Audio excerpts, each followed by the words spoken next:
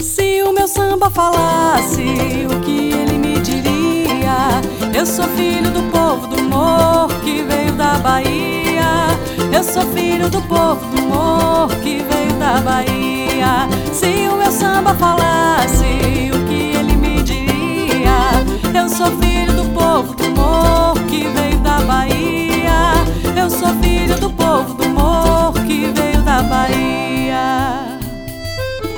Não sou mulher e nem sou homem, sou pura arte e tradição.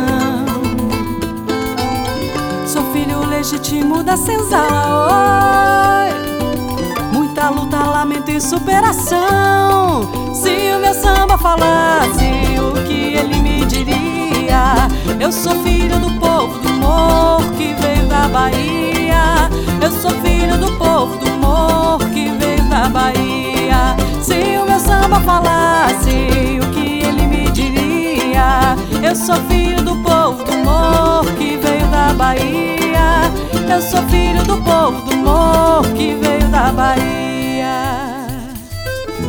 De um lado sofrimento de quem foi muito explorado, é o povo negro de raça e de cor que hoje é muito celebrado.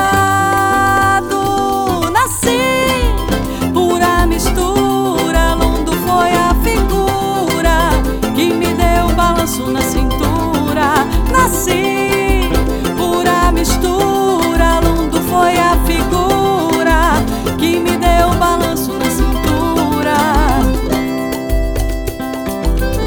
De São Salvador eu vim pro Rio, nasci e cresci na Pedra do Sal.